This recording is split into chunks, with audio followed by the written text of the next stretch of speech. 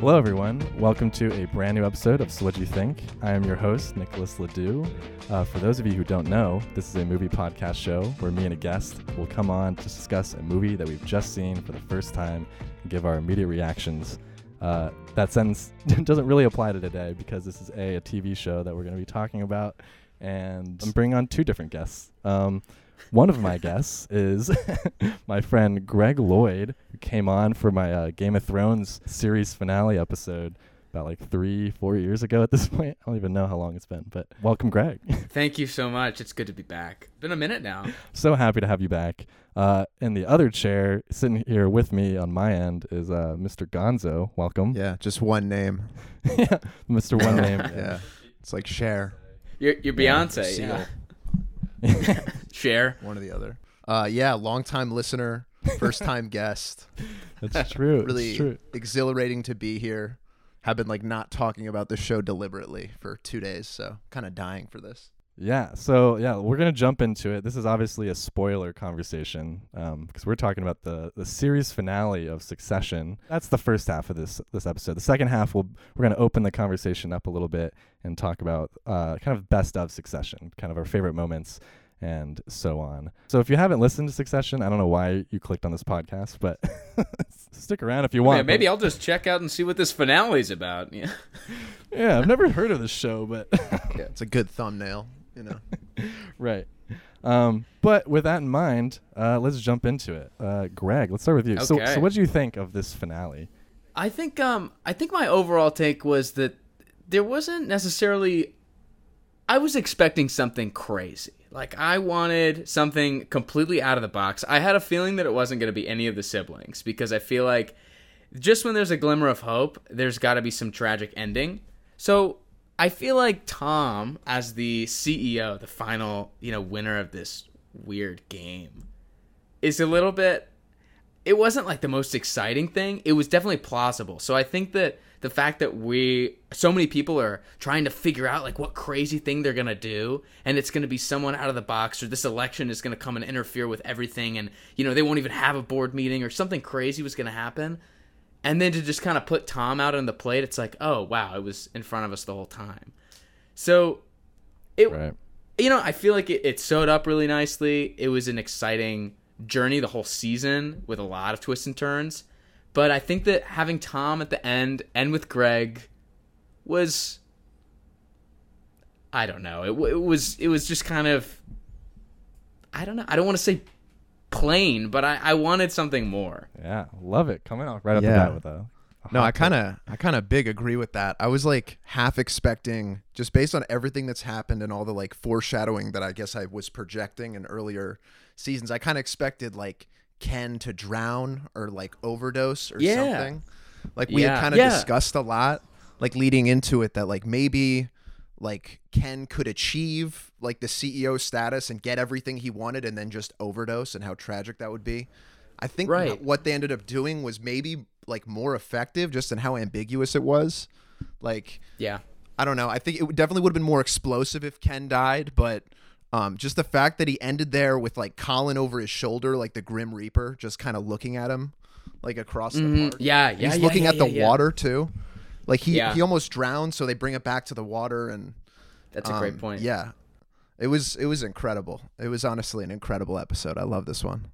I was gonna say, like, at the very end, I kind of wish that we had left it. I mean, you make such a great point that I didn't think about, Gonzo, about the water. I didn't even clock the water from the drowning at the beginning. So I think that does make a much better point than this. But I was hoping like Ken was gonna hover his finger over the elevator button and he was gonna like press to go down, but then he was gonna go up. And I was like, there's only one way up. Story's over. I mean, it's like, what else is there for him to achieve? Yeah, we were talking about this kind of briefly before we started, but like, what's good with Jeremy Strong now? Is he just like destroyed? Like, where does he? Yeah. Does he pick up the... Worried about him. Yeah, he needs another role to like fill the husk that the New Yorker totally lives with. So I'm excited though. He's incredible. He's like one of my favorite actors now easily. Even though Kendall was like a reprehensible person, it was incredible. Totally. Yeah, he's one of the best actors on maybe any TV show. I think he's really phenomenal. Oh, He's definitely going to leave quite a legacy, I think. Yeah. Yeah. You think he's going to be pigeonholed into like this character, or is he? I mean, is he going to be the one like this kind of actor that you see and you're like, well, I don't think you can be anything but Kendall Roy. Like, what else could you be? Typecast. Yeah. Well, did you ever see The Big Short, which he was in? Yeah. Yeah, he kind of plays the same character. He sort of plays like, at least like the affectations and like how he speaks and shit. He's kind of the same person. Yeah. So, and also I think that's an Adam McKay movie, so it like makes sense that he would get like Exactly. cast. That's probably where he got like the seed of the idea for the show. Right.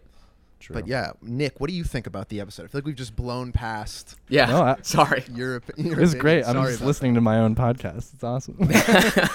I really liked it. I hear both your points. But I loved it. I think it's perfectly tragic. I like leading into it. I was kind of thinking, okay, what if there is a big twist? But I feel like the show has just proven itself over and over again that they're not going to have a big twist, and that would almost like be more cheap if they did something like that. And maybe Tom becoming CEO is that twist, but even the way they presented it felt like it made a lot of sense.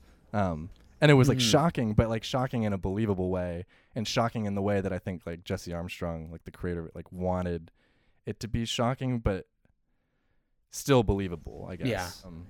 And yeah, just leaving all the characters, and we'll talk about it maybe later as like kind of where the characters will go from here and like what would happen after the show, but they're all left relatively broken.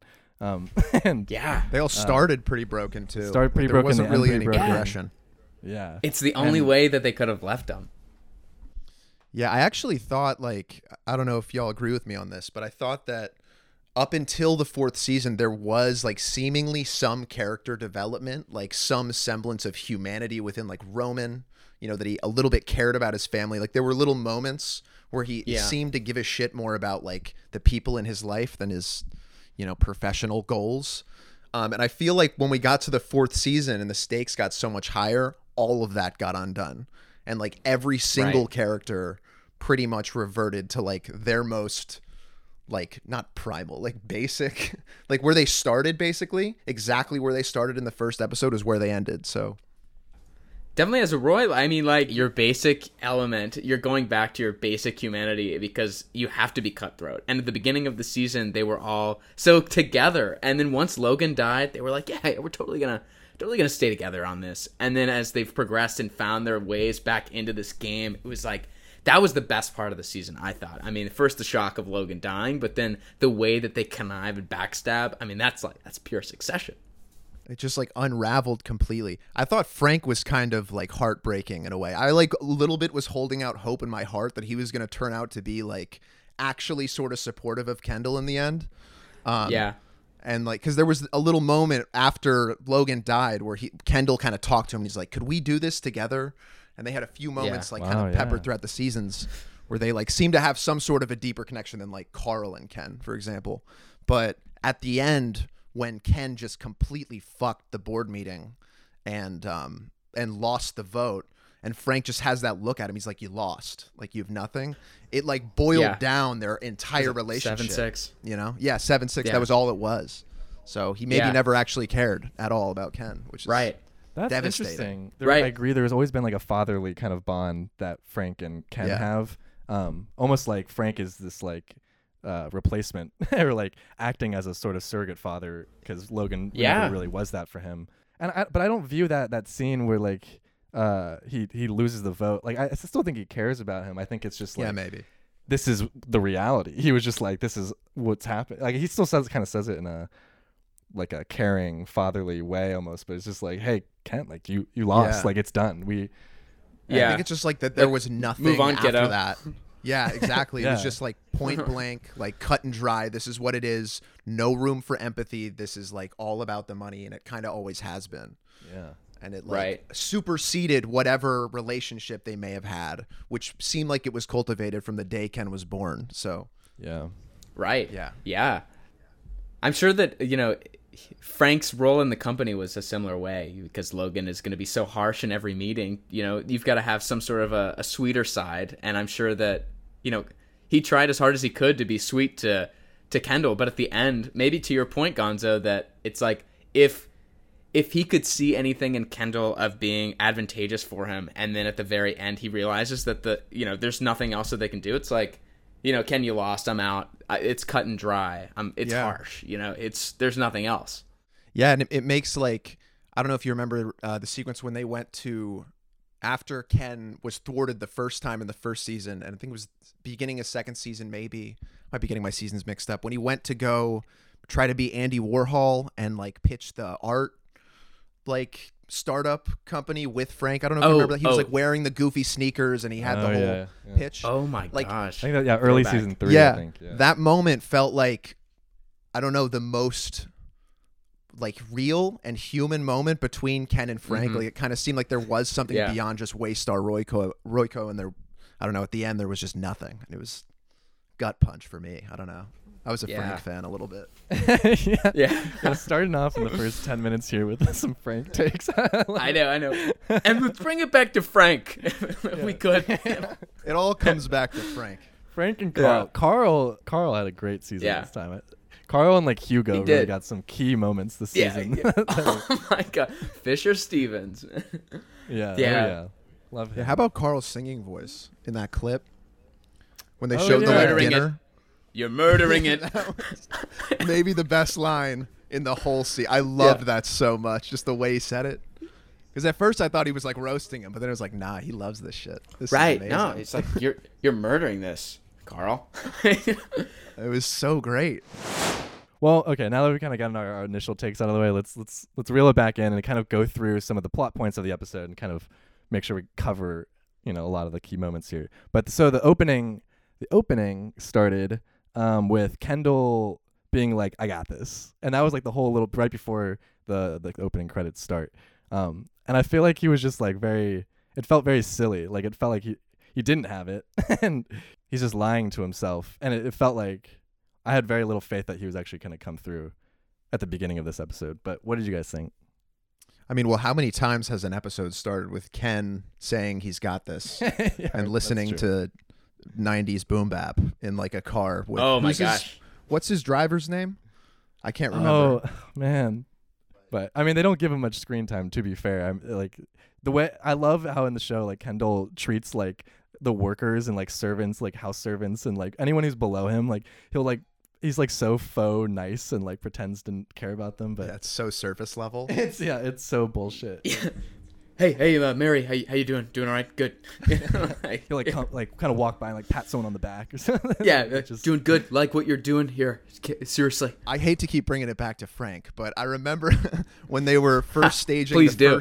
I'm going to. When they were in the first coup to get Logan out, they met at Kendall's house, and he was like making coffee. He was like, I gave the staff Thanksgiving off. Oh, and then he's like, Carla or whatever the fuck, and he like rang a bell, and then more staff came in. He's like, oh, I kept the skeleton staff. Right. I had to make sure it was a little bit taken care of.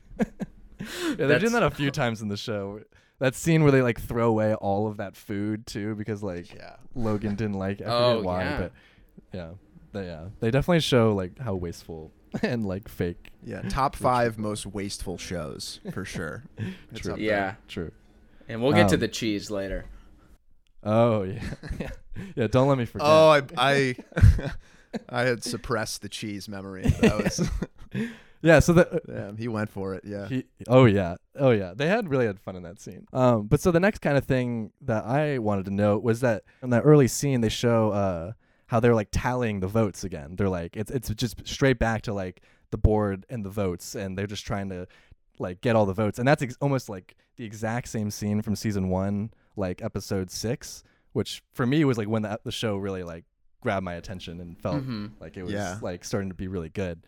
But that was like that same thing where Kendall's trying to take it over and he's trying to I forget what the term was, but he's trying to oust his father or whatever for not being up to the job anymore. Have the coup. And then vote of no confidence. Vote of no confidence. Yeah, that's what it is. That's the term. Yeah. Thank you. I loved how it mirrored like the first season like that. I just thought that was so interesting, and it just brought back like the show is Succession. It's like who is succeeding, and I love that the kind of the focal plot point of this episode is who's going to succeed. Like I love how they brought it back like that. Yeah, it did sort of veer off from that for a while. You know, there's a lot about family dynamics for most of the seasons, and it came back home to, you know, who's taken over the company. And Skarsgård really slid in there, you know? Yeah, what a fun incredible twist. all season. He really was hanging out in New York the whole time, never flew home after he first got there for, what was it, the election kickoff party or the final polling, or you know, it was like episode 4, I think, or 5. Yeah, he just stuck around. He got an Airbnb. Yeah, I'll stick around. I'll make Greg drink things that shouldn't be, you know, drank or whatever he was doing to Greg. Yeah.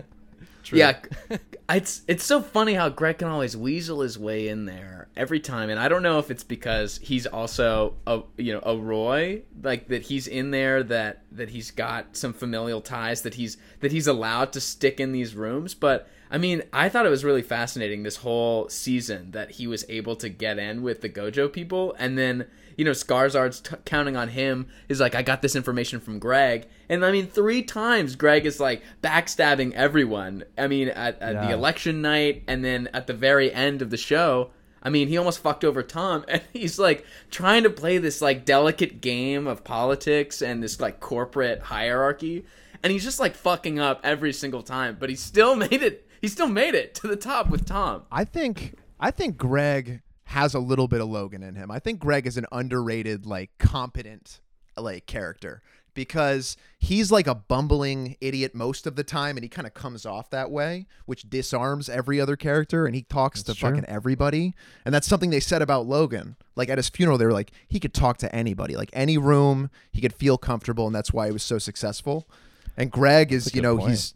He's partying with the Swedes, you know, he's getting info. Mattson fucks with him. He's got the translator app, like doing damn near corporate, like he's doing espionage. Yeah. I mean, most of the key moments this season, like in the election episode where like Kendall ends up finding out all about Shiv and how she faked the phone call, like that was Greg. And the ending episode, like with how he finds out and tries to screw over Tom, like he is like the pushing point for a lot of these main things. Well, do you think that he was trying to screw over Tom, or because Tom didn't explicitly tell him that he was going to be the next CEO? So as far as he knew, he thought that he was getting at Shiv. Like he thought that Greg was actually going to be helpful against Shiv, and he's banking on the Roy boys, because no way it would be Tom, because no one told him it was going to be Tom. Yeah, well, and then Tom of course gets mad at Greg. Yeah, right? I mean, Tom should have said. I think it's a testament to like how well those characters like knew each other. Just, you know, Tom knew that Greg would definitely squeal if he told him anything important. And like literally as soon as he got the information, he called Kendall. He's like, I'm at the center of the fucking universe. You will not believe this. You don't have to give me anything. I just want to tell you this shit. Yeah. That is true. Yeah, but I think Greg's almost reason was like he was mad that Tom didn't tell him. Like I feel like that was almost like a miniature betrayal, or like something. A spiteful thing. Like yeah, he was like, because there was an opportunity where Tom pulled him aside and he's like, you're gonna be okay, but he doesn't tell him that, like, I'm gonna be CEO, like, be more than okay, you know, like it's but yeah, he like omitted that information, so I at least kind of interpreted that as like Greg was almost doing this to get back, like he was going behind his back. But that makes sense, because they had fought. They weren't even on good terms at that time. So yeah, that's true. The slap boxing. Greg has a good reach. He's got they both kind of do. They're big guys with, but he got pushed back and then got his hand still in there and got a clean hit. Yeah. I love how Greg stuck up for himself in that. That was a real fight too, right? They really slapped each other. Totally. I'm sure they love doing that too. I hope so. Let's keep going through some of the plot points. Let's talk about the phone call with Shiv and Tom. I want to talk about that because there was one line that I wrote down that Tom said where he's like, you don't like to fail a test, do you, Shaban? And this whole scene is like this moment of like Shiv actively reaching out, which she's like never done, and like showing any sort of vulnerability. And like she's like won't even like say it, like, because she's like so afraid that he's not gonna accept her like offer of them having a real relationship. And just also the fact that this was a phone call was just absurd. Like that's crazy to have one of the most serious conversations with your wife of your life partner and over a phone, and it's asking it in such like business corporate terms. Yeah, that was brutal to watch, honestly. She's like, is there a world in where we could get maybe we could get looped back in on that? You know, it's like, what is this what is this? Do you Is want there the baby or not, Tom? Yeah. Is there synergy here? Like, can we get this off the ground? I don't know. I'll have to consult with Greg. It was incredible. And she had like that moment and one other moment this season. I forget which episode, where she had just she apologized. It was after they had the fight, and they I think it was election night. She just apologized to Tom, and it was like shocking almost, because she has never even come close to anything like that up until that point for 3.5 seasons. So shows where the power is in that relationship, and especially at the end. I mean, Tom's got it all, and she's gonna ride along. I don't think her story's done at all. I mean, I feel like that handhold at the end as they're driving away. I don't know. I feel like there's some game left in Shabang. I want to get your take on this, Greg. So what do you think of the really, the weakest handhold I've ever seen in my life? Actually, there was a weak one in Barry, too, which you're going to talk about next week. But this was definitely worse. He just kind of put his hand there, and there were 2 fingers on the center of his palm. It wrapped up everything. I mean, it was like, okay, so Shiv's asking, can you please take me? Like, I'm in if you're in. And he gives a basically non-answer, because to him, he's not going to lose, and he's at this point, I mean, he's like gaining steam to become the next CEO, and the next CEO equates to the patriarch of this family. So like, you're leading this family, you're leading like a global force. All this for a new Logan handhold, but like, yeah, exactly. So I mean, she's I feel like calculating her odds at the end of the day when Tom says, "I've got a car coming in 20 minutes if you want to come." And in that moment, I mean, there probably could have been a whole scene about her thinking about that. But she goes, because she knows there's no better option. Dad's not around. Kendall's a shit show. Roman's off to go be a playboy somewhere in, Croatia. This was He's nothing gone. to Roman. Yeah. This was like a detour for he Roman. wanted out. He's just going to go back to his life. Like, he's going to go back to what he was doing 4 years ago. And Yeah. I mean, this is kind of the ending, but I loved how Roman just sat at the bar alone. Like, he kind of almost came unscathed. Maybe is the wrong word, because he kind of went through a lot. But he literally is, literally physically damaged. But he is the most unaffected, I think, from all of this, where this was just like a chapter in his life. Whereas opposed to Shiv, she is still clinging on to any morsel of power and would rather choose one of the most toxic relationships ever portrayed on TV. And then it's up there. Choosing that over happiness. She would rather be with him to cling on to being the wife of a CEO and have some relationship to her dad's company. And that is really sad, I think. It felt so tragic. She just resigned herself to I don't know, being miserable, I guess. It was pretty devastating. And the fact that she was the linchpin for all of it crumbling down at the end too, was interesting. She kind of caused it all. Yeah, she did. So I want to rewatch it again and try to see if there's a point where you can see her facial expression change, maybe where she makes the decision to do that, because it caught me kind of completely off guard when she was like, "Yeah, no." She just blocked the deal. I was like, I didn't expect it at all, because they had the whole what was the meal fit for a king? They did that whole thing. It was cute. I thought things were kind of coming together, but they just Yeah. I mean, that's what the show does so brilliantly. It's everyone kind of knew going into this that either Ken is going to win, or I mean, that's what they're kind of leading to, you believe. But anyone who's kind of seen the show, I feel knows that no character is going to come out on top. But even in the episode, they make you kind of believe in this family again, and give you maybe one of the happiest scenes of the entire show, the most rewatchable, just fun scenes of the whole show, and then just rips it out from under you in the most brutal way. In that scene, I was like, wow, I don't think I've ever seen Kendall Roy smile, really, unless it's he's on drugs. I wrote down Happy Kendall. I was like, what is that? Happy Kendall's scary. He is, It was a freaky. They're like, come on, you can smile. And then he's like, ee, and gives the creepiest smile. And I was like, no, go back. We don't like Happy Kendall. Yo, that was scary. But it's so true. They do keep it. I mean, I was gonna say they keep you on edge that you're gonna be totally that you expect that they're gonna have a happy ending. So the second I'm looking at the timeline of how much we have left on the episode, I'm like, there's like 20 minutes left, and we're happy right now. No way this is gonna last. When was the last time that lasted in any Succession episode? It would feel completely out of place if Ken right. actually won, I guess, and they were all like together. Like, right, it's devastating to see how it actually does unfold, but like. It fits the show way more than any sort of happy ending. Like, that would have just felt wrong. A happy ending would have almost, like, I feel like for me, it would have almost definitely tainted the rest of the show. Because then what lesson does it leave you with? Like, the fact that it leaves you with, like, these are the ghouls that run our society, and this is how miserable they are and how fucked we all are. Like, that's the lesson you want to come out of this, instead of lying to ourselves and being like, there's good actors. You know what? There's people that have our best. You know what? Rupert Murdoch's a good guy. Yeah. You know what I mean? Like, hey, he worked really hard for this. There's way guys. too many real world parallels. Exactly. Yeah.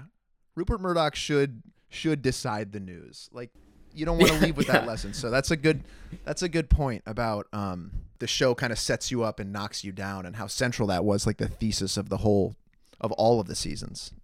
Yeah, what I love like almost most about this episode is like how this I think will stand alone really well as just like a singular episode of Succession. Like, you can kind of watch this and get almost all of the themes of the show within this one episode, and like just how the show operates, like the language of the show, of how they like want you to watch it and how they play with expectations and stuff. But I think like watching this like 5-10 years from now, like, it's hard to say, but like I feel like going back and watching this, you could watch this as a standalone series finale, and it will like hold up as its own like movie almost. Yeah, I think like this episode, election night episode, could be like its own movie. There were a couple episodes in this last season that were standalone, like absolutely breathtaking. I think the election episode was my favorite episode of this entire show. Because it also was so real, like you were saying, Nick. It was, I mean, that... Yeah, that one was real, I mean, like some PTSD to like 2016. Yeah. So that was... And then you start thinking, you're like, I mean, I know this is a show, but did this happen? You know, like, did this... Yeah, right? Is this what actually happened in the news station? You know, like, that we're calling elections like this? Yeah, it's eerily believable. Yeah. Yeah. Mencken I guess, is possible, which is scary. I don't think it was saying that Mencken has happened, but Mencken is coming, I think, is what the show is kind of... Or, like, it could happen. Like, it's just like... Yeah. Imagine Trump just in a younger, more, like, intelligent body. You know, just, like, if he just, like, came off as, like, an intelligent person and was, like, attractive and young, like Mencken is portrayed in the show, like, he would be even a scarier person because he's masking up this horrible side of himself even better. Absolutely. Yeah, Greg, what did you think of Mencken at the after party? After I guess it was the funeral, right? My was when God. They were all... What did you think about that? Yes. So it's so crazy because this whole... I mean, well, for one, Mencken's another player. Like, Mencken is doing the exact same thing that everyone's doing, and seeing what they can get and what deals can be made when and where. And I thought it was so interesting that he shows up to this party and he's so aloof. He's like, I don't know what you're talking about. I mean, sure, like, whatever needs to happen can happen, but he got what he needed out of them, and you can't undo that. You know, they can't go on ATN and say, we're just kidding, you know? So at that point, Mencken didn't care, and Mencken would have said anything to get them to call the election. So, and we also, I mean, we didn't see a ton of the conversations with Roman and Mencken at all. So, I mean, we saw a lot with Shiv and the other side, and then, you know, we see Kendall, too, talking, but... I feel like we didn't see a lot of one-on-one conversations with Mencken and Roman, so we're not really seeing exactly what was promised. But, I mean, Roman is so power-hungry that he would probably say whatever he needed to say to get things done and to call the election. Yeah, I think you make like a great point about the aloofness. I think that's what was like so intriguing and compelling about Mencken that episode, was he just walked into that party and everybody surrounded him, and it was almost like a press scrum of like Roy siblings talking shows about how desperate they all are. Yeah, they were all so, and you could see Kendall kind of realized it because he was the first one there, and then everybody piled on. It became like kind of a bit almost, but yeah, I loved how Mencken just sort of like observed, and like even though they had handed him the presidency, which is fucking insane, he didn't seem like he felt like he owed them anything. And he had all of the leverage. Yeah, and Kendall was saying, like, well, now I'm wondering if maybe we could, get this done and this, and Menken's like, this is not how this goes. I mean, you can help me, what did it say? His line was like, you're the sound system. Now you want to choose the track? Exactly. That was a great line, and you're like, oh, damn, like, they're not going to get anything out of this, and now they've ruined the country. Yeah, Ken had said something. He was trying to do what Logan did. He was trying to grease his palms a little bit and be like, "Hey, so what's good with regulations? Like, can we work that out?" And he was like, "Oh no, that's about committees. That has nothing to do with me," which is like obviously not true. Yeah, right. Yeah.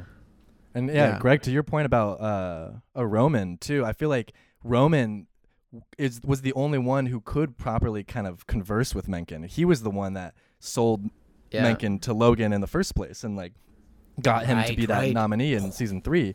And so he was kind of the only one that could ever do it.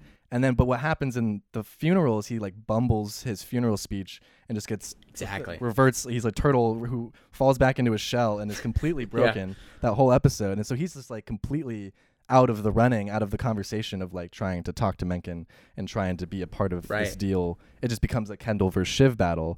And it's like, if that whole speech didn't happen, if Ewan maybe didn't give that speech that like made Roman like fall apart, like they could have maybe struck a deal with Menken, and maybe it's the way Kendall approached him that was like, oh, why would I help you now? But if Roman in this alternate world, or if Roman was still together, they could have made something with Menken work. So it's interesting to take Roman out of that scenario. I want to stay on Menken, but I think just jumping off of that point, like Roman breaking down at his own father's funeral being like a detriment to his career is like, I can't even wrap my mind around that. That's insane to me. Roman, he said something about it in the last episode even where Ken was like, I don't know if Ken reminded him that he fucked it, but he said something along the lines of like, I don't think it should be a bad thing that I cried at my father's funeral. And like, that seems obvious and human, but in this like completely inhuman world, he fucked it. Right. I mean, Roman is single-handedly like the most fucked in the head of the three of them, but he's the most human too. Yeah, well, he's outwardly saying the craziest things. That's true. Okay, all right. Well, is he? He said it at the end. But I mean, just like the things that Roman was saying to Shiv when he found out that Shiv was pregnant, you're like, this guy's insane. What person says this? I don't even want to say it. It was just so nasty. But all that to say that my point is that Roman is, I mean, so messed in the head, clearly. But at the same time, like you were saying, Gonzo and Nick, like he was crying at his father's funeral, which it took me a minute to like figure out why everyone kept relating that to how like he fucked the deal. Like, it was that live streamed or something, and that's why we kept being shown to the television. Is that like why we kept seeing the TV? Yeah. If you're like an empathetic person, it's like hard to recognize that plot, because it's like in your world that is a million miles away. You would never see somebody crying at their parents' funeral and be like, yeah, I don't know if I want to be colleagues with this person anymore. Right. They can't keep that shit in check. Come on. Yeah. And you're like, I'm going to sell all my shares of this company now because somebody had a little bit of a teary moment. Yeah, you can't give me a tight 10-minute set at your dad's funeral, then I don't want to do a deal with you. Yeah. It's like insane. Come on, you even had the papers in front of you. Yeah. I mean, that's why that episode feels so good, because it's like, it is this like introduction of a more like emotional like part that the show like never really delves into, but like what would a funeral be in like the world of these characters. And it's of course like the memorial is just, we're calling it like an after party because it feels more like an after party than a fucking memorial. But it's a networking event. It is just a networking event. It's a happy hour. Everyone's just just trying to get to Menken and trying to get to Madsen and talking about deals. And that is probably the most fitting memorial for Logan Roy. That's what he would have wanted, probably. It is. It's probably like in a lot of ways like very touching. You know what I mean? It's like very true to who he was. There was a moment at the funeral where I thought that maybe Logan wasn't dead, because we never saw his body officially. I thought maybe he'd be like, is he in there? Yeah, I was like, I don't know, Roman, is he? I wouldn't be surprised if he wasn't. This seems like something he would do. Brian Cox pops out. He's like, surprise, I'm back. You know Brian Cox wanted to do that, too. Brian Cox was probably on set that day playing the dead body. He just didn't want to leave. You know? Yeah, right. Let's keep going through some of the parts of the episode. I want to talk about the scene with Tom and Mattson and this dinner that they share together where Tom soft pitches himself and then gets offered CEO. And this is probably like the biggest surprise of this whole episode. I thought for sure it wasn't true when it happened.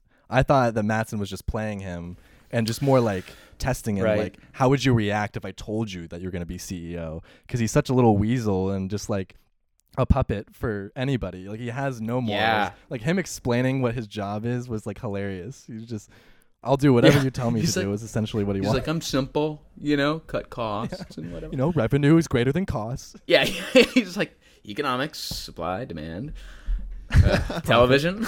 Yeah. What? What is that? The craziest part of that whole scene is when Mattson is saying that he wants to fuck Shiv.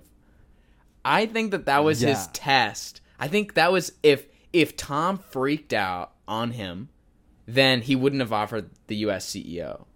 But definitely because he would have been like, okay, so this guy I can get in his head, or he's passionate about anything. But because if anything, that's the one thing that he'd definitely be passionate about is like, well, maybe you shouldn't do that, mother of my child sort of thing. He just said, I get it. And he's like, okay, this is going to be my guy. He's malleable. He's easy.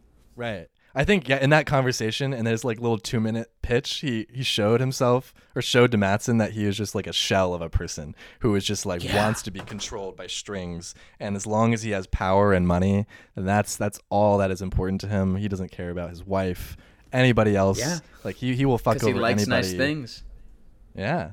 And that's like as simple. Like to him, he's like one of the most coherent characters because he just is so singularly motivated by money and power and position that he'll put like anything in front of that. Yeah, he had that whole speech after him and Shiv hooked up earlier this season where he literally just laid it all out. He was like, I love money. I love nice things. I like having watches and suits. Yeah. And if you want to throw away all of your, high fashion shit and, sell all of your fancy cars, like you can do that, but I don't want to do that. Yeah. And it was a very transparent moment that he had. And I feel like that sort of defined him. He was consistent character. That's like a good read of him. And he's a sociopath, like very clearly. He does not give a shit to the deepest degree. He may have given a shit at one point in time. It felt like when he was getting married to Shiv, he did love her. But whatever part of him that was there, that was real, it was gone at this point. It's been sapped from him dry. And to your point, when Mattson said that he wanted to fuck Shiv, like it definitely was a test because like right before he said that, Tom in his soft pitch was like, I'm totally good with like pain. I have a high pain tolerance and like I'm good with discomfort. I'm fine with it. Yeah, he said the right things, low key. Like, like silly and empty what the actual content of what he said was. Like he did prove himself to Mattson that that's exactly the kind of American CEO he wants. Because Shiv ultimately was just is power hungry and wanted the role. As soon as she gets the role, she's probably not going to listen to Mattson and do whatever she wants and turn it into a more progressive news station and all these things that Mattson may or may not want. Where Tom is just going to be whatever he tells him to do, and it's just a face. So it did make logical sense within the show for him to choose Tom over Shiv. It was like crazy as that is, but although Shiv did like renounce all of her political views when the CEO position was in her sights. That is true. Like immediately she was like, yeah, all of that is just talk, complicated airflow, Yeah, exactly. Yeah, which just shows like that's one of the main things that bothers me about the character of Shiv. Not even that it's like how they write her at all. I think it's literally just why. It's how good they write her because she thinks that she is more progressive, that she is better, like has higher morals. But then she doesn't. Like at the end of the day, she's lying to herself. Right. She's lying to everyone else. Like you can see that in the election episode where she's like, she is playing the role of the good character, but she's not actually good because then you see her in the next episode and she just wants to be with Mattson and is going to go through it. Like, she's going to make that deal with Mencken and the way she like lies to herself and creates this like ego about how she is better than other people is like so true to like how just like that is just like you see that in real life all the time and like it's crazy how subtle some of the writing is for her character, and like Yeah. Yeah, the dissonance. You know, like maybe season 1 you would have believed, if the election were happening season 1, that you may have believed that Shiv actually wanted, you know, who was the other candidate? What was his name? Jimenez, right? Yeah. Jimenez. Yeah. That he would have wanted Jimenez to win, you know, for the sake of democracy, but now we're in 4th season, character changes. I mean, you don't know. Did Shiv want Jimenez to win for the sake of American democracy, or that was just the best angle for her? Yeah, and even, I mean, like, maybe she hasn't changed. Maybe season 1 she was this person, but just like we have seen enough now. Like there's a track record now that she is a very, like, there's a veneer. There's a sheen over Shiv, depending on who she's speaking to and what opportunities are on the table. Right. So I think you see that in season 1. You kind of believe this like mirage that she's putting on, like, and then by season 2, and when she fucks it up by when, like, Logan gives it to her, and then she like tells everyone prematurely at the big dinner, like, you see her kind of unravel in these key moments. And like same with the election episode where she fakes the phone call. Like, she every so often makes these dumb moves out of so stupid, out of like an attempt for power, or like a scare that you're gonna lose it. And it's Greg, what did you think about the fake phone call? What was your oh my god like emotional response to that? Oh my moment? god, Like, I mean, were you anxious? Like, I felt like I was gonna have a panic attack. Well, I thought she was gonna be fine. Like, Shiv had been doing so well. I felt like somehow it was gonna be, she was gonna fake the phone call, and it was gonna be beneficial for her. You know, like like she would have said that Jimenez would have cracked a deal and blocked, you know, the Gojo, you know, acquisition, and that, you know, Kendall would actually believe it. But I didn't know that he would call her on her bluff and actually give her the phone call. So once he's like, I'm going to go give him the call, I'm like, she's so fucked. And then, I mean, and then like, then Kendall's crazy. Kendall's hungry for any sort of power. So, you know, if he feels like he's betrayed when he was just vulnerable, and like vulnerable about being a bad dad to Shiv, like, he's going to Roman and he's going to try and, you know, backstab her. So it was, to answer your question, it was incredibly stressful, but it was kind of exciting. Yeah, I thought, like, almost initially, I thought Nate, like, blocked her number. Like, she called and he was like, I don't even want to deal with this person anymore. I guess that's not what happened. It doesn't seem like they really needed to explore that point. But yeah, to your point about Kendall, like, we talk about Shiv kind of having these fake values. Like, in that moment, Ken, like, all cards on the table, clearly did not give a shit about anything else. And it was like, it is all personal. Like, I know the stakes are like democracy, and like the future of the republic or whatever, but it's all personal for me. And you know what Shiv did, she like touched the third rail, like that was it. You know, there was no chance after that. I think that's a good segue too, because I want to talk about the scene where she does ultimately, like, she gets fucked in this episode and like finds out in a really horrible way, where Kendall is the one to reveal it to her, which partly is like, that's almost like a sweet moment, because it's like he didn't need to tell her, but he's almost like out of like a sibling love, he's like, I need to tell you that this is just objectively a bad thing. But what do you guys think about like her getting fucked over? Because I mean, even like have a question, like, do you think that this is part of like Matsson's master plan? Like, was he always intending on fucking her over, or did he actually want her to be a partner and then last minute change his mind? What do you guys think about all that? I think that Matsson kind of didn't really believe in like a lot. I think he broadly really hated the Roy family and like the idea of Nepo babies, but they also indicated that he was a complete fraud himself, who didn't really know how to code and fake the numbers, basically an Elon Musk like stand-in. Exactly. Like, yeah, I think he liked the idea of like orchestrating this thing to fuck over the Roys, but I don't think he had thought that far ahead. And I don't know if it was like this Machiavellian like master plan to do it. But yeah, at every turn, it kind of did seem like, for a minute there at least. I think the India numbers being fake was a bit of a turning point for his character. Yeah, almost like an outlier in the grand scheme, because like I do think like that was such an interesting turn for his character, was to make him more like this Elon figure who like is just like new money. He's tech. He doesn't actually. He's just going to strip the company for parts, and he's just kind of lucked into a ton of money almost. But then they kind of.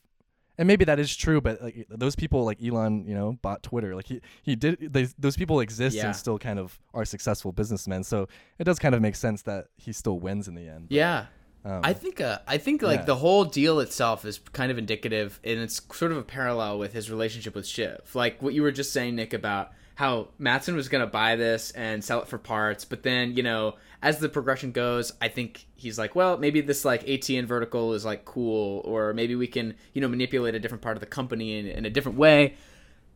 That is kind of what happened with Shiv. Like, I think that Mattson needed a clear, level head from someone on inside of the family when they were at that retreat, and they were like, and he's thinking, okay, Shiv is my person for now, you know, just like Ebba was his person for the time being, and Ebba's still around. So like he goes back and forth, and I think that once he realized with the India, like he clearly valued Shiv's opinion because he released the India numbers on the day of the election, like she said. But then I think once she started getting like frantic about the votes and everything at the beginning of the episode, that was kind of like okay, Shiv, all right, bring it down. You're getting a little too excited. That I think he was like, she was trying real hard. She was trying hard. Yeah. That he's like, I don't think I need her, and he didn't. Yeah, and that's kind of the downfall of all the kids is like they show their desperation eventually. Like Kendall in that big boardroom scene, and then Shiv kind of earlier on in the episode. Like they can't win because they're both just too desperate to get it. And Roman at that point was like, he like wasn't desperate. He was like done. Yeah. He like had washed his hands of it. Yeah, Roman became the most mature character, arguably, because like I wrote down that line too, but the line "we are bullshit," which is like right at the end of that whole big fight, which we'll get to, but like that line where Roman is just like accepted that they are not the serious people. Like his father was right. They are just not serious people, and he's like accepted this and resigned himself to just being a rich man who has no power and has come to terms with that. He doesn't really have power or shouldn't be going for that power, I guess. Or I think like that line was definitely very like obviously on the nose, but I don't know. I think it was really potent when he said that we're bullshit, just because it was at the very end of the show.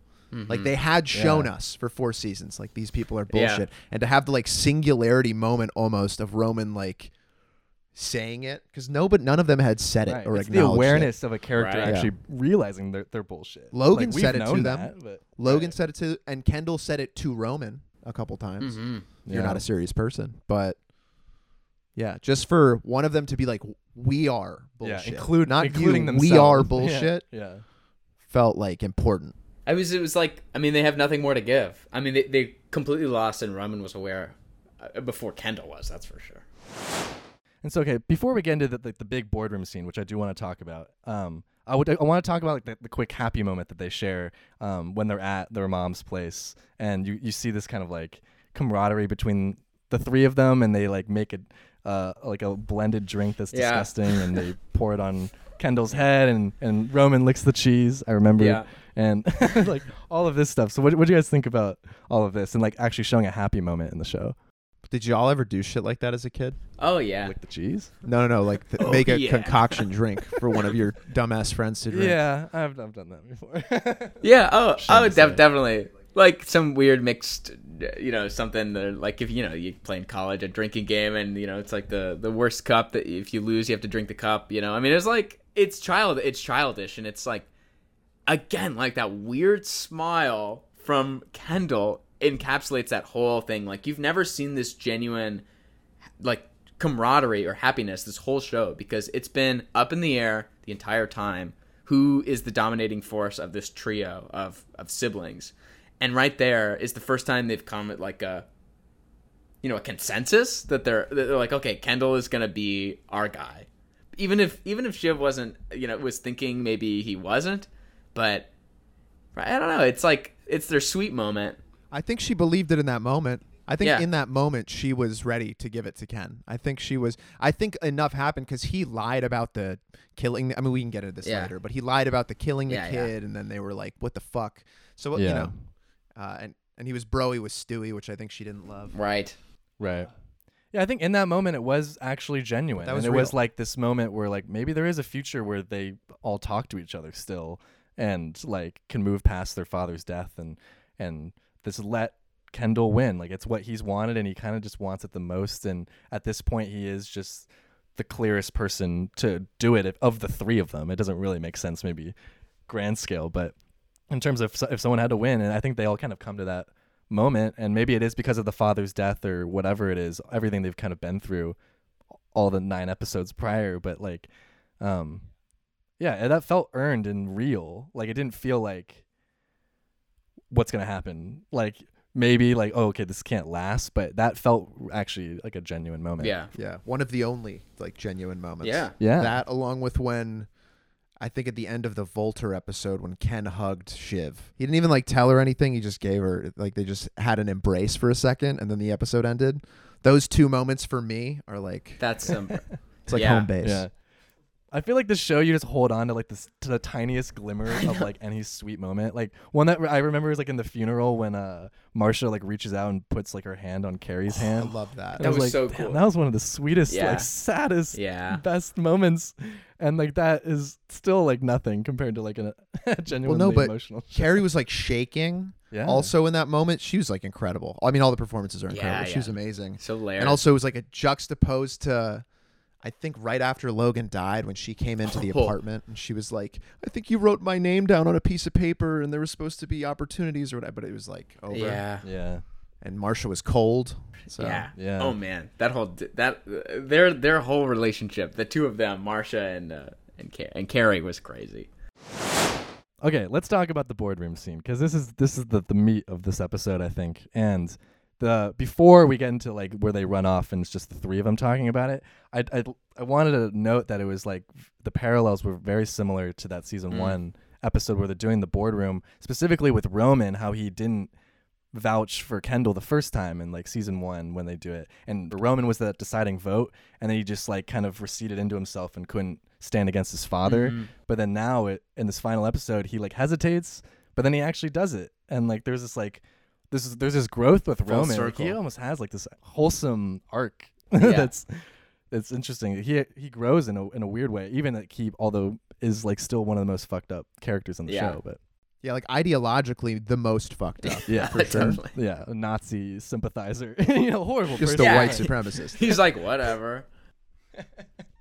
Right, but there is some growth there, which is interesting. And then how they flip it, and now it's Shiv is the deciding vote, who, before didn't even have a board seat. Right. So it's just interesting how it's like the whole show, he's just like he needs the approval of his siblings, but then can never ultimately get it when it matters. Like they can tell him one thing privately in the water and be like, yeah, you're the one, but then they're actually not going to follow through. Of course they're not. Yeah.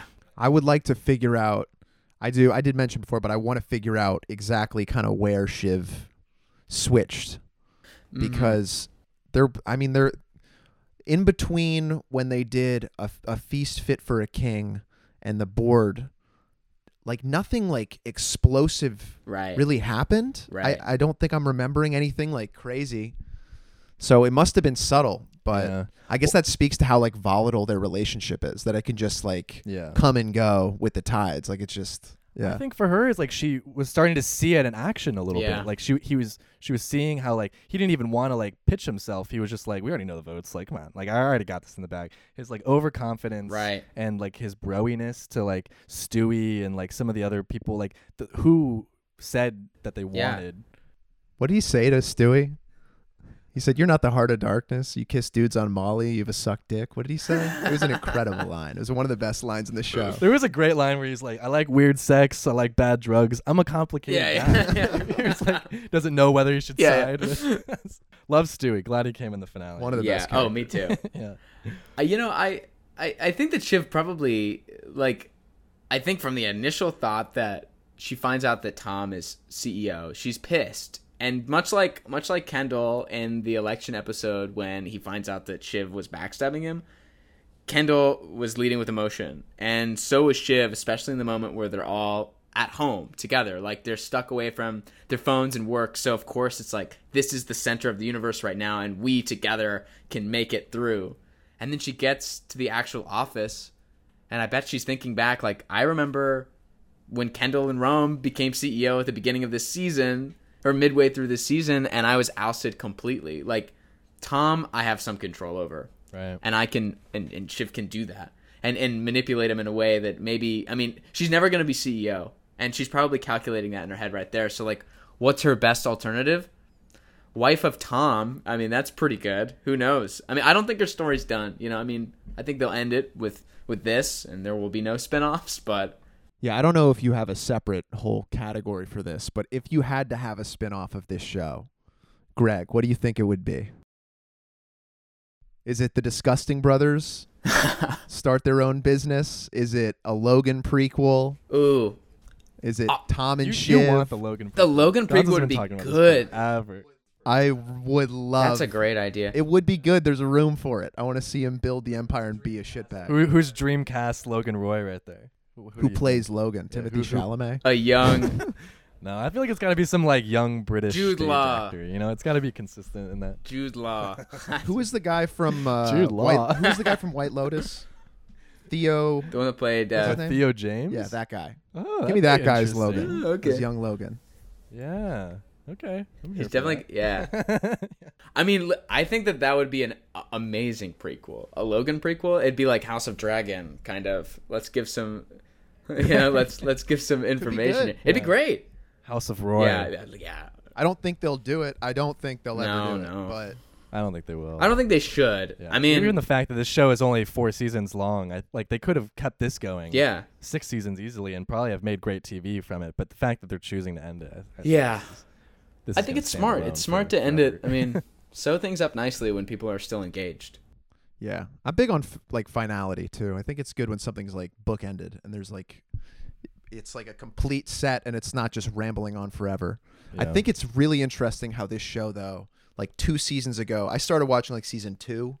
Like I think after that had come out, like a little before 3, and people were comparing it to like Arrested Development and The Office. Yeah. And I think there are like comparisons to those shows. Yeah. It's But- a bunch of comedy writers. Jesse Armstrong, comedy writer. Will Ferrell, Adam McKay.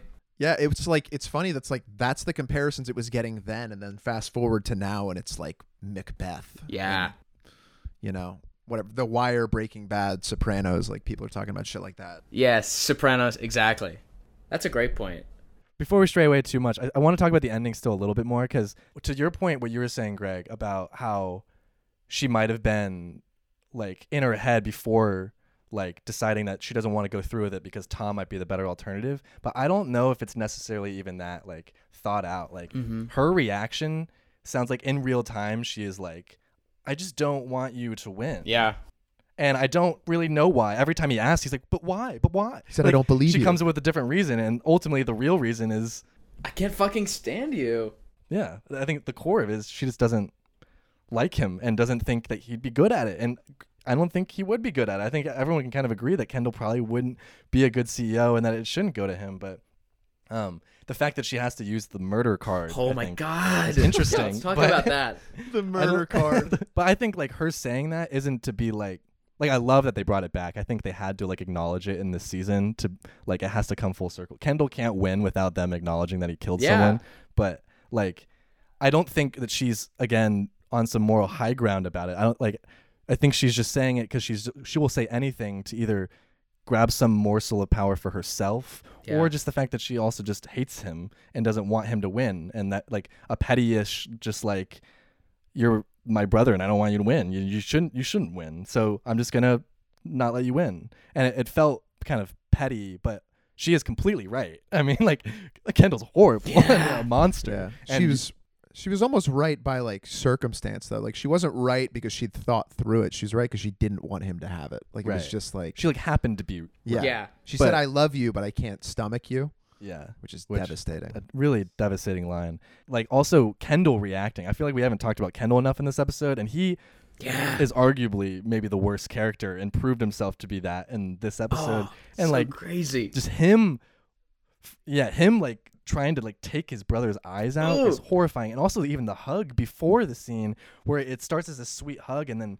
masochistically like pushes his wound into his shoulder. Yeah. Either as a way to like help Roman in Yeah. some weird fucked up way, Yeah, or right. just like continuing the cycle of abuse that Logan implemented onto Roman, and is right, like right. he's filling in the shoes of his dad. Like either way, it's completely fucked up. I'm so glad you brought up that hug at the beginning. I just realized the eyes when he's trying to gouge out the eyes. Yeah, that was foreshadowed when the mom was like, "Eyeballs disgust me." Oh my god, you're so right. Gushy, nice, gushy jelly things in our head. Like, what did she say? That was so weird. It was so weird. It was so weird. She was like little balls of gel just floating in your head. Like, what are you talking about? It paid off though. Holy shit! Just realized that. But Greg, what were you saying about the hug? Oh yeah, well you're so right. It is that like weird masochist like thing that Roman loves and needs, and I wonder.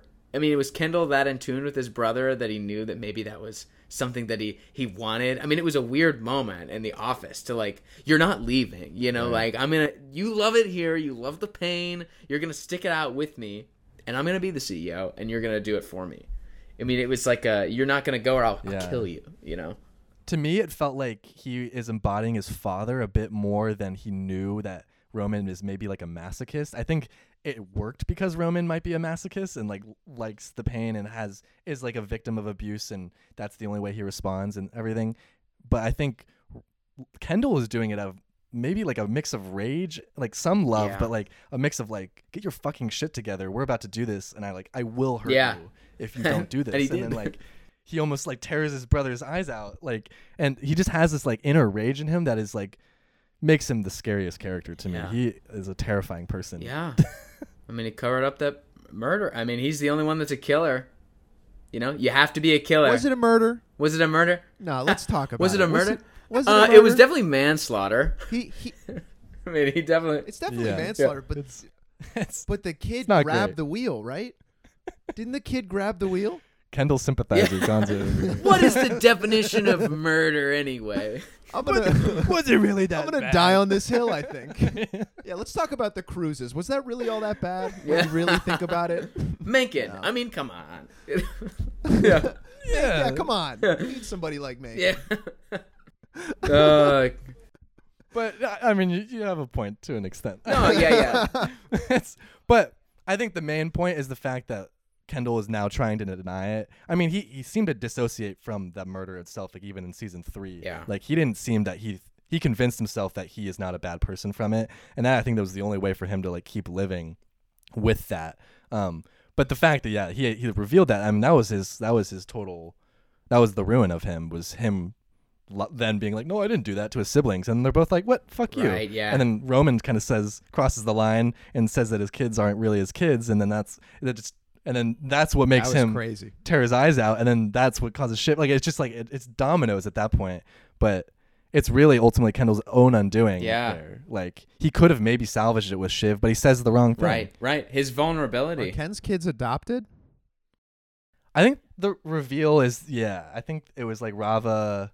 Either he couldn't have kids or that they just never had kids together, and they have an open or have some sort of understanding. Yeah. Or, oh no, I think that I don't know, but they're not. I his thought kids. that they were always adopted from the early seasons, but maybe I'm wrong. Maybe they were. I don't know, but it definitely adds like another layer because the kids are so non-existent in the show, and it does feel because it's like from Kendall's POV. Like, of course, they wouldn't show the kids as much, but it even adds another layer. That's like the reason Kendall doesn't maybe care about his kids is because he doesn't actually have a blood relationship with them, and I don't know that's dark. It was just really dark because that's like how could you think that as a person? Yeah, shades of bring it back to Theo James, you know. Connection going, but it reminds me of in White Lotus. Yeah. Exactly. Come on. When he's talking to his non-kids. That's a great connection. You're pitching this. You hear that, HBO? I'm sorry. I'm gonna keep Max. lobbying. Yeah. Maximilian. Come on, guys. HBO maybe wouldn't have done the spin-off Succession show, but Max will. Yeah. And it's going to be a reality TV show, and everyone's going to be on an island in bikinis. Who will succeed? If they ever do a Succession spin-off, I hope to God that they do it after the writer's strike ends, so we don't get like just insanity. Yeah, Quantum of Solace, but in Succession. Yeah, true. Yeah, that would be bad. Yeah, I don't think they're gonna do it though, regardless. But yeah, I still doubt it. Yeah. All right. Well, that kind of wraps up at least the finale part of it. So I kind of want to talk more about where do these characters end up, and like where do you think any of them are gonna go? Because they all kind of leave in very broken endings. I mean, Roman is maybe the best, where he's like in a bar, but What do you guys think? Where do you think Kendall, specifically Kendall, Shiv, and Roman first, I think, and then we'll kind of open it up to some of the other characters. But Well, Connor's obviously going to become the president of the United States the next election cycle, obviously. That's a joke. That's a joke. I'm not even going to count him. But the three siblings. the three siblings. So, I mean, I think, like, what we were saying earlier and joking about, like, I think Roman is going to go live off of... Like, let's not forget, this deal made each of them $3 billion richer. Like, they all have so much money now. So that they've got so much now that Rome can go do whatever he wants, which is just fucking off without any sort of real responsibility. So I think he's just going to go... And that's, like, the best thing, like we've been saying this whole time. Like, he's the only one that I think is going to be happy. And that's why he had that little smirk at the end. I think that Shiv... Do we each want to say what we think each character is going to do, or do we want to, like, go through? No, I think you should give a little rundown. Okay. Yeah. I like this. Give me your take on all three. Let's go. I think Shiv is in the game. Shiv is still the only one in the game. And it's kind of fitting because she was, like, so totally ousted from Kendall and Rome that she's actually going to be able to stay with Tom. She's going to be miserable, but she made this tactful choice. So she's going to be with him. And whether she stays as his wife and mother of his child, or she's pulling the strings as, like, some weird first lady to this, like, empire, she's still going to be involved. And I don't think that her story is done. I don't at all. I don't think she's done trying to get power. I think she's still much in this world. And then I think Kendall... Do you think the kid's going to be okay? No. Just aside. No?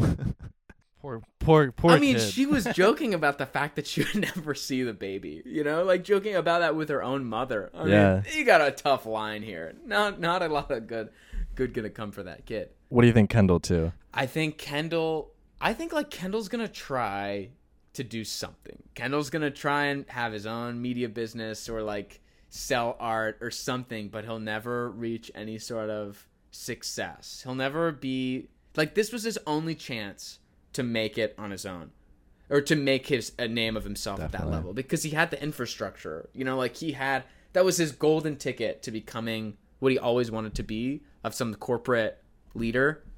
But he's not going to be able to do anything like that on his own because it's Kendall, and now he has no support. I mean, even his assistant left because she's like, he sucks. Yeah, like Jesse. Everyone left. I mean, the only person Jess he had was was tough. Colin. Yeah. Fucking Grim Reaper standing behind him, making sure he doesn't jump. Yeah, I think Ken will probably end up... I think you're right. I think he'll probably try to invest in something and maybe do some venture capitalism, whatever, like try to start a company and never quite, like, achieve what he wants to. I think he might end up... the Koch brothers, one of the Koch brothers has a son. I think his name's Wyatt Koch. He has, like, it's like a Tommy Bahama, like, Hawaiian shirt business. I could see Ken doing something like that, maybe. Something small time. Yeah. I bet he'll... But nothing real. Or maybe something with Stewie, maybe. He'd try and leech off of Stewie a little bit. Because he made Stewie a lot of money. You think Stewie's a good friend? No, You think Stewie still cares about Ken and is going to reach out? Not even on, like, a personal level? Oh, he's going to reach out. Ken's going to reach out to Stewie. He's going to be like, please, Stewie. Definitely. Let's just meet in that Panera bathroom one more time and blow down. Yeah, Kendall's kind of tricky, I think. I don't know if he'll be done for forever. I mean, I like how they end his character, though. I like that there is no after. Like, I almost just don't care. Like, that he was so singularly motivated over the course of the 4 seasons. Like, this was his goal in episode 1. He thought he was going to get it and then didn't get it.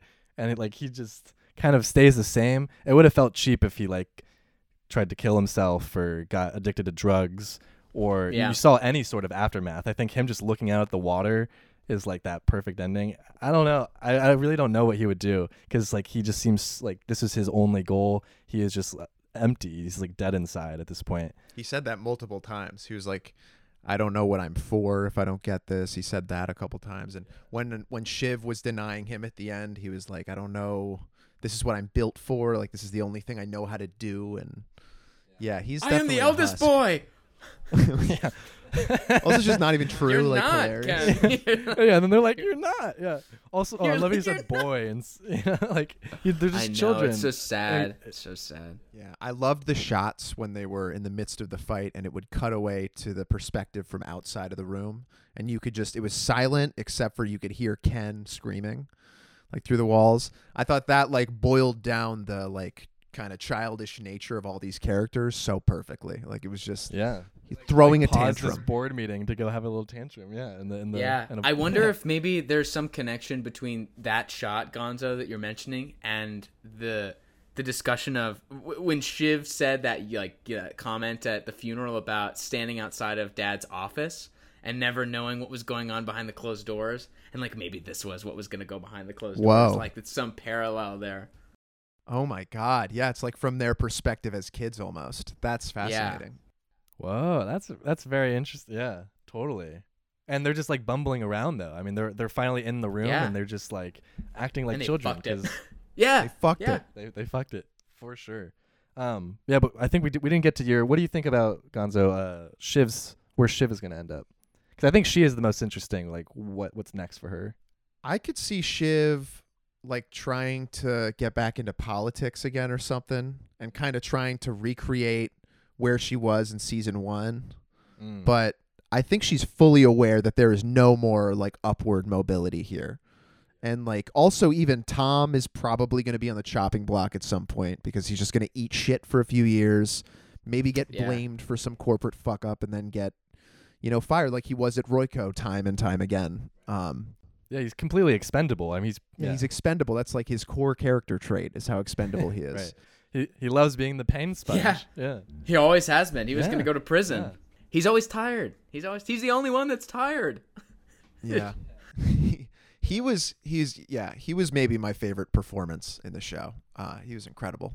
But I think Shiv and Tom will probably be together in some incredibly dysfunctional, fucked up way, and like you said, raise the kid to be just a bag of trauma and bad memories. But I think it was the exact right place to end her story, because I think any sort of forward progression from this point is gone. I think we see that whatever growth she experienced in earlier seasons, like maybe was completely artificial. So it's like, I don't know, it sort of leaves you at this place where it's like, I felt very like a lot of dread in this episode. Like at the end of this episode, I felt horrible for these characters who are rich forever and like gonna be fine in like every way, but just the state of their lives was like a circle of hell. Like it was truly miserable. Like one of the most miserable hour and a half of TV I've ever seen in my life. Yeah, one thing I want to point out with Shiv is like she reminded me so much at the end of like her mother. Like she just kind of became her mother. I feel like she's just the wife to the CEO now in this like loveless marriage, and this is like horribly like bitter and just like broken, but like sticking with it. I and the fact that like she's having this kid now that she is clearly going to treat horribly and is like going to be an absent mother. Like she just kind of a self-fulfilling prophecy. She set herself up to eventually just kind of become her mother. Do you think she, at the end when she went back to her mom's house, do you think she like had achieved a new level of understanding and empathy for what kind of person she was now that she was in a similar situation? That might be giving her too much credit. Yeah, I don't know. Because she was like able to stomach her mom. She was able to like hang out there, and she was down to have dinner and hang out with Roman. So I don't know, maybe she got some perspective when she got pregnant. I don't. Maybe so. But it does feel like particularly tragic in that she's just like, she couldn't escape. Like as much as like Kendall was trying to be his father and kind of did become his father, although like not succeeding and winning per se, but like in terms of like the abuse and the emptiness that he had to get to, I think he got to the same place that Logan got to. And then it seems like Shiv kind of got to the same place that her mom was at.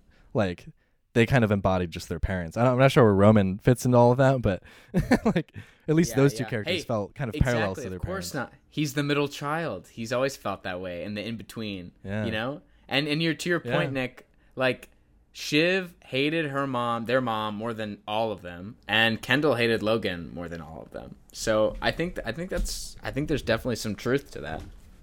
And Roman just chilling in shorts in Barbados, drinking rum punch. Yeah, Roman gets it.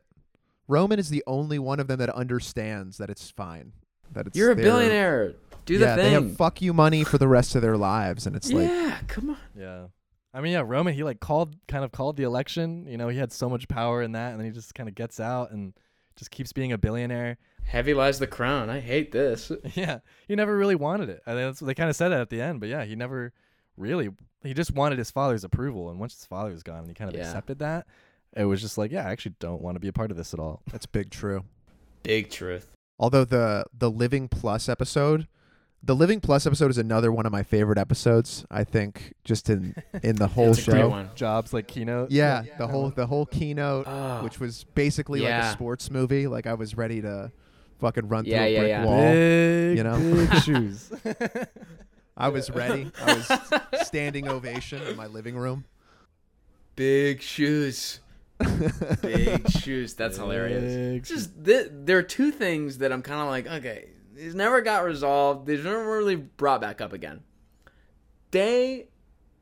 Okay, that audio edit was huge. I mean, they inflated their stock price so high by basically just lying. And of course they did, because they have no idea what they're doing. But they're like, I was really waiting for them to just get like absolutely pummeled by the SEC or something, because they just completely lied to that shareholder meeting that made their stock price increase like crazy, because they just lied about the numbers. So I'm like, Well, is that going to be the twist at the end?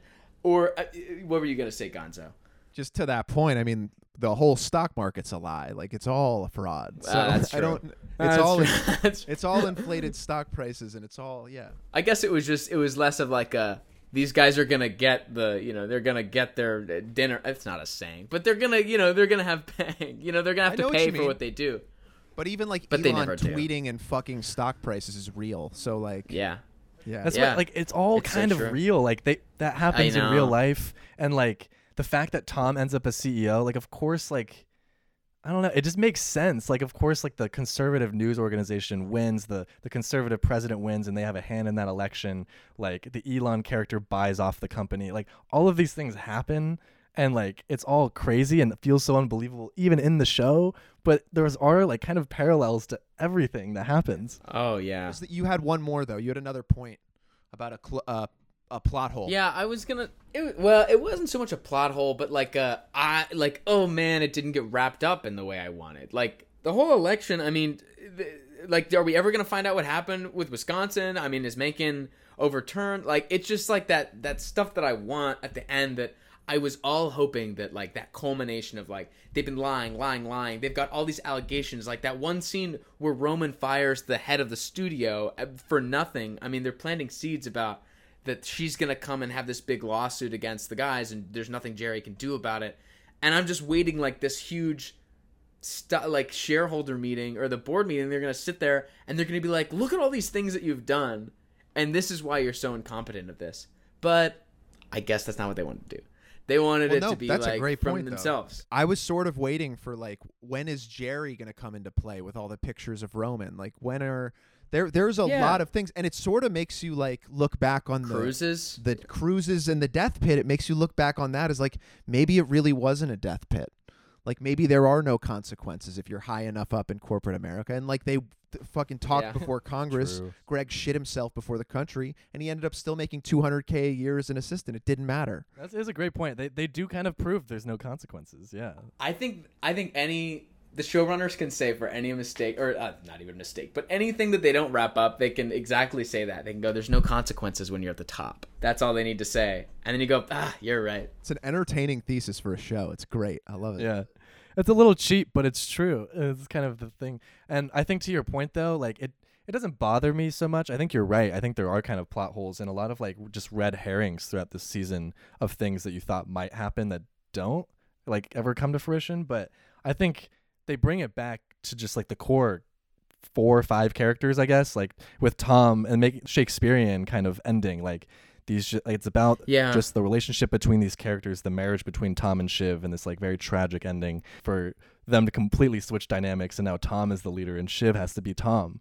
And like I like that more than maybe dealing with some of the other business things, but you are right. Yeah, I think they're just showing, I guess, that it's like, yeah, of course not everything is wrapped up nicely at the end, because we're only seeing like 3 years or something from season 1 to season 4. Like, this is like all these things that they're doing, the consequences will come. I mean, look at Trump and all of his election lies. I mean, he's still going to, court, or people are trying to, sue him for all these things that he's been doing for years, and he might be president again. It's like, it's the same thing, that these guys at the top, they can fuck up as they go along. Exactly. And not have to pay for it at the end of an election or when they're, out of office. It's frustrating, but I guess it's frustrating because it's real.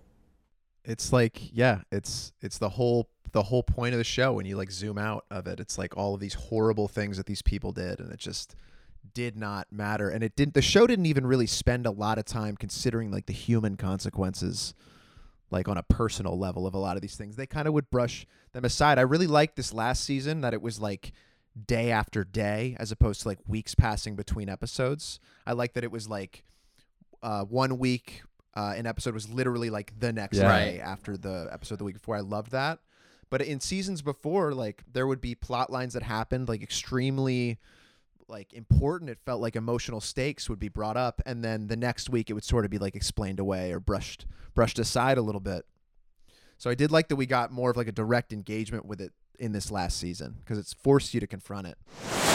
I think let's switch gears a little bit. I wanted to run through a couple like awards for the show. I think it's kind of worthy at this point. But so let's run through what was like your favorite season first of all. Like, kind of taking a step back, which of the 4 seasons did you like the best or thought worked the best?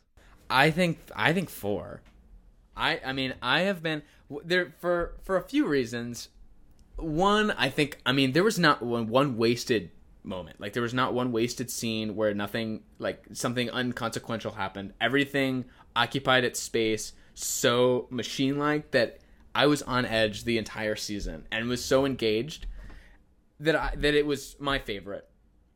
I like the fact that this show grew so largely that everyone was talking about it every season. Like every Sunday night, it's like, I got to get home to go watch Succession, which I didn't find in the last 3 seasons. Like 1 and 2, it's kind of like, have you heard about Succession? And then like, I've been meaning to watch it. And 3, it's like, oh yeah, I'll keep up. And then 4 is like, you better get home. You better get home by 8 o'clock, 9 o'clock. You better get there so you can watch the damn show. So that, I like that kind of camaraderie, and it feels like one of those classic television shows, like, like The Sopranos or Breaking Bad or something that people are like hungry for and waiting by the television set for. Yeah, there's like a monoculture for me, about it. There's a throwback. Yeah, exactly. For like the cultural aspect of it. Yeah, season 4 was amazing. I think for me, it's either between season 4, season 2, because I don't know what this says about me, but like something about tortured Kendall, all of season 2. Just kind of, I don't know. It's like perfect to me. I love it so much. He's just like truly a shell of a person. And like, I know I mentioned the Volter episode before, but that's like a perfect microcosm of that whole season, where he like busts his ass the whole episode. He's doing all this research so that he can work with Lawrence Yee and Volter. And at the end, like Roman just says some shit. He's like, yeah, I don't feel good about it. I don't think we should do it. And then Logan, just to spite Kendall and just to torture Kendall further, is like, yeah, we're gonna dump Volter. I love that whole season. But yeah, season 4 definitely felt like the most important, and I loved that everybody was tuned in every week. I feel like I have not been this like adamant about not missing any episodes and shit and being like on top of this show since probably Breaking Bad, like the last season of that. So it's been like a decade, which is crazy. It definitely is one of those shows that deserves, like, there was not a chance that any of us were going to watch this not on Sunday night. I mean, we're recording this on Tuesday afternoon, I guess, but there's not a chance that we're going to wait until Tuesday or anything. Like, you have to. No way. It's inescapable in the culture. Like, you couldn't go on Twitter or any sort of social media. You couldn't. Like, I had set the next day. I couldn't even go on set. Everyone's gonna have. People were talking about it. Yeah, I would have had it spoiled. Of course for me. they were. Like, there's like a necessity almost to watch it when it airs, which I love. I love discourse and I love monoculture things. So that's why I love Game of Thrones too, is because it had that same thing. Yeah, exactly. It's a community that like that's why they this is why they make that stuff, like so that everyone can talk about it and it's a cultural turning point, so people can gab about it. I mean, my parents are like sending me articles about like what they think is gonna happen, or they're like, well, are you caught up on the funeral episode? That's like awesome. I'm like, this is great. That's like best case scenario for a show like this, to get like to have it to where our parents are like reaching out. I feel like once my mom texts me about a show, I know that it's like reached critical mass. Yeah. That it is. My mom is everywhere. sending me theories on what's gonna happen. Theories? I mean, like, whoa, that's intense. I've never known you to care about a show like that.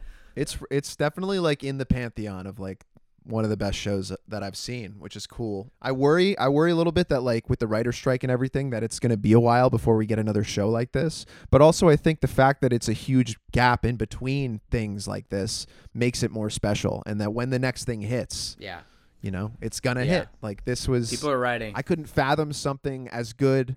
I couldn't fathom something as like crazy as like Breaking Bad ever coming out again when that ended, and then Succession came out and it kind of gripped me in the same exact way. And I'm like, there's shows now. I love The Bear, and Barry just ended as well. But yeah, and both of those shows are great too, Barry and we're doing a Barry pod later this week on it too, because the show is really good. But that doesn't have nearly the same like monocultural, like unfortunately not enough people are talking about Barry, and whereas Succession, like we are in a sea of conversation about it right now. Like this podcast is one of thousands probably about the show. Like, yeah. And it's cool. I think that's why I also probably agree with both of you. I think the fourth season was probably the best season, just because it feels like it's the culmination of it, and the stakes are the highest, and it's every episode is kind of a day, and like you just feel the stakes, and they all kind of stand alone as like movies, and like the election, like the last 4 episodes, the dinner party, the election, the funeral, and then just the last episode, who succeeds. Like they're so like you can kind of sum them up so quickly, and they're so iconic. The last 4 like top 10 episodes. That could be a mini series right there. It could for be, real. yeah. And so for that, I think it's got to be the best. But I think your point, season 2 is probably my second favorite, because I love the reveal at the end, and I love like tortured Ken. I think that season 2 Ken is probably my favorite Ken. Yeah. Is season 2 is the season where Kendall has his birthday party? That's season that's 3. Yeah. That's season 3. That's okay. That's maybe my least favorite Ken. Is season 3. Yeah. Yo, like Janet Ken. Yeah. Just because it's just, I feel like I'm gonna have an anxiety attack like most of that season. He is just like on the verge of having a true breakdown, and truly in crisis in like a big way. Definitely. Shout out Naomi for having his back. True. Oh, Naomi, miss her.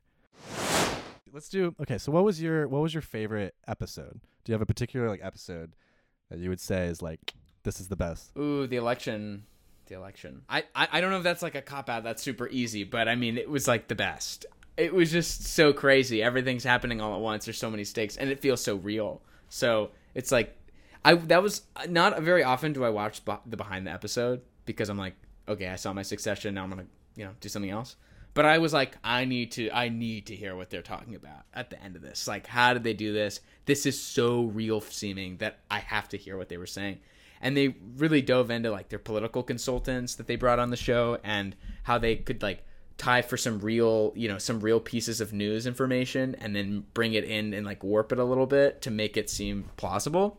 So I'm like, come on, this is my bread and butter. Corporate drama and political drama in one. I mean, you got me for life. Yeah. Also, just the fact that it's all in one night is like, it's a contained. It's like almost like a bottle episode, even though obviously there are implications beyond that. But it's just everybody's in the same room. That episode kicks ass. That's an amazing episode.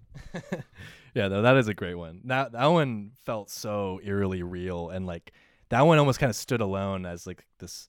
It was so crucial to the plot, but also feels like it kind of stands alone as this like perfect episode. One of the low-key best parts of that episode was the New York Times article that they had like a fake New York Times article like the morning after, and it was like, here's the timeline of events, and it was like a picture of Tom Wambsgans and like a picture of who was the analyst who got wasabi in his eye.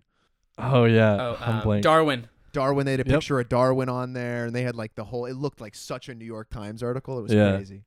Yeah, they nail like media too in the show. Yeah. Like even the Tucker Carlson like stand-in for the guy who like goes off on TV in that episode. Like, I know. Yeah, really crazy.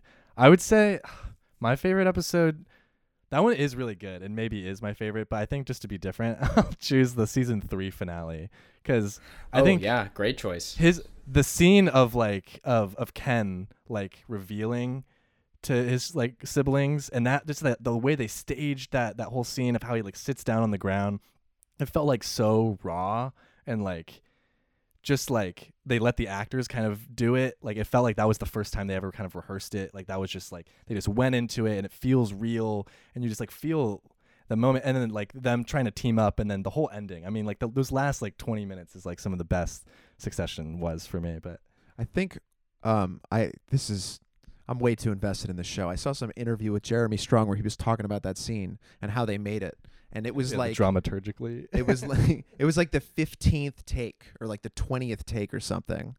And he was talking about how he was like exhausted and it like wasn't working at all. And they just like went with one where he sat down. So it's cool that you like, or like it felt so raw because That's did. Interesting. It felt very real, but yeah. And normally there is a lot of like raw elements, I think, to the show where they don't rehearse, especially because some of them are so method. Kendall, but Gonzo, what about you? What was your favorite? I think it's difficult to pick a favorite. Probably easy to pick something from this last season. So I'm going to go Bore on the Floor. Season 2.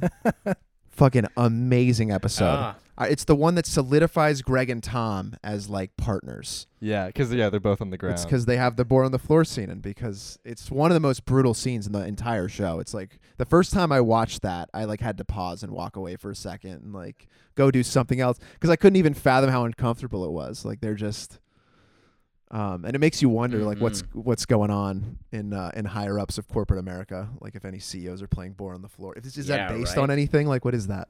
I'm sure. But just that's all great. There's like little shit in that episode, like the contractor putting a dead bird in the chimney, and then Logan freaking out about it while dressing like my grandmother. I remember he had these like big sunglasses and a little hat on, and he looked like a 75-year-old woman. I don't know, the fake hunting that they did. Like it was all just like, and they threw away a lot of food in that episode. It was like almost a look underneath the hood. I feel like a lot more than other episodes. It wasn't really in corporate America. It was like, this is their life. This is what it's like if you're this wealthy and this entrenched in this world. I've got an honorable mention one that I remembered as well. It was when they picked Mencken at that retreat, that hotel in Richmond, Virginia. That one was like I thought of that, Gonzo, because you said a look under the hood, and I was like just like gobsmacked. I'm like, is this how the American democracy works? Like you get a bunch of people together in some fucking hotel and they pick the nominee? Like what? I bet it does. I bet it is how it's happened. I know I've brought up Rupert Murdoch a lot, but like this season's been paired with like news stories that have come out about how Rupert Murdoch had a direct line like from his house to like the head of his news stations and shit. So he could literally do the things that we were seeing Logan do week to week. So yeah, that episode specifically was really horrifying because it felt really real. It felt so accurate. I don't know. Mm-hmm. Yeah, totally. I mean, there's so many great episodes. I like even the episode where Logan dies, like that. I don't think that's like the singular like Succession episode, but just because it breaks like the structure of how a Succession episodes work and like these long takes and like, yeah, that like I think was so great because it broke like the traditional structure of the show. But yeah, there's so many great episodes. Two more questions and then we'll wrap up. Favorite guest actor or like recurring smaller character? I'll give you a few options. We got Mattson, who kind of have a bigger role, but like Alexander Skarsgård or Justin Kirk as Mencken. What else we got? Hope Davis, Holly Hunter, Adrian Brody came on for an episode. Z-Way. What do we think? What's our favorite? Adrian Brody was kind of crazy. I thought he was going to be like a huge part of that season, but he wasn't, which kind of was a bummer. Yeah. He was getting a bit of a red herring. Like he could have had a bigger role, but then they just kind of didn't go that path. I feel like they brought him back for one episode. Did they bring him back for one more scene? Like it was like one quick scene at some meeting that he like was like, I'm out or something. Yeah, he literally like came in and said I'm out. Like it was but I loved Adrian Brody in that one episode. That was a fun episode. Yeah. And then that's when Kendall had to like help his dad back cuz Logan fell, right? And was having a heart attack or something. I think I'll choose Ewan cuz I think Ewan is like when he comes in, he always like has just like he steals the scene. I mean, his like funeral speech was so like beautiful and like it was so well constructed. Yeah, I think he just every time he comes in, he steals the show. Like a really good actor too, which helps. They just they clear out, let him work. Yeah, definitely. I think I gotta say Skarsgård, it's always like True. really dope to see. Like everything he does, I'm in. Like we saw Infinity Pool earlier this year, and that's still one of my favorite movies I've seen this year. True. Obviously, like The Northman. I feel like The Northman kind of infects every role that he's been in since The Northman. Because there was one scene in this last episode where it looked like the deal was going to get fucked, and he just walked into the room with his eyes wide, and he looked like the berserker, like he was screaming. He was like, "Get on the fucking phone! Let's go! Let's fucking go!" Like he's screaming. He's like, "Wake up!" or something like that. Yeah, he was clapping. I think I like stood up in my seat. I was like, "Oh, okay, now let's do this big Succession finale." Okay, like yeah, it was like, oh, he's on edge. That was when it was like, if he's nervous and he's rallying the troops, that means that Kendall and Roman actually they did something right. That it's They real. worked. Yeah. Greg, do you have any particular pick that you want to favorite guest actor? Or is it Adrian Brody? Yeah, Holly Hunter, because how fun. Yeah, I honestly can't even remember like a ton of like what I remember that she had that kind of backroom conversation with Logan, because he was trying to get her to be the CEO, right? Yeah. He was gonna announce it and everything. Yeah. Oh, Rhea. What? Yeah, Rhea. Ray is her name. Yeah. Okay. It's been a minute now. Yeah, Holly Hunter. Yeah, all I know her really is from the voice of like Mrs. Incredible. That's one of the main things I've seen her in. But she's incredible. And then last thing, wrapping it up. Where does this stand in like the pantheon of like best shows? And is this maybe the best show? Oh my God. I feel like I haven't seen The Wire. Yeah, without any distance at all. Yeah. What do you think? You know, I was thinking about that the other day. Like, oh, how sad I am that this show is ending. And I'm like, wow, this is just one of those like great television series. But like as we were talking about today, there were so many great shows like Breaking Bad and Game of Thrones and The Wire and just all The Sopranos. I mean, all these shows that walked so that Succession could run. I mean, like House of Cards. Just these sort of dramas that are quintessential of the time, and everyone I think probably felt like, man, there's nothing that can be better than this.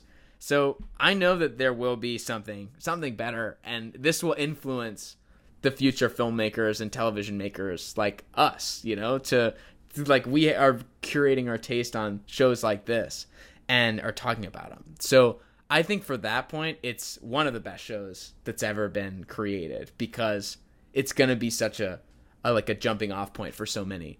And it is like on that through line of some really incredible shows, especially HBO shows. So it's up there.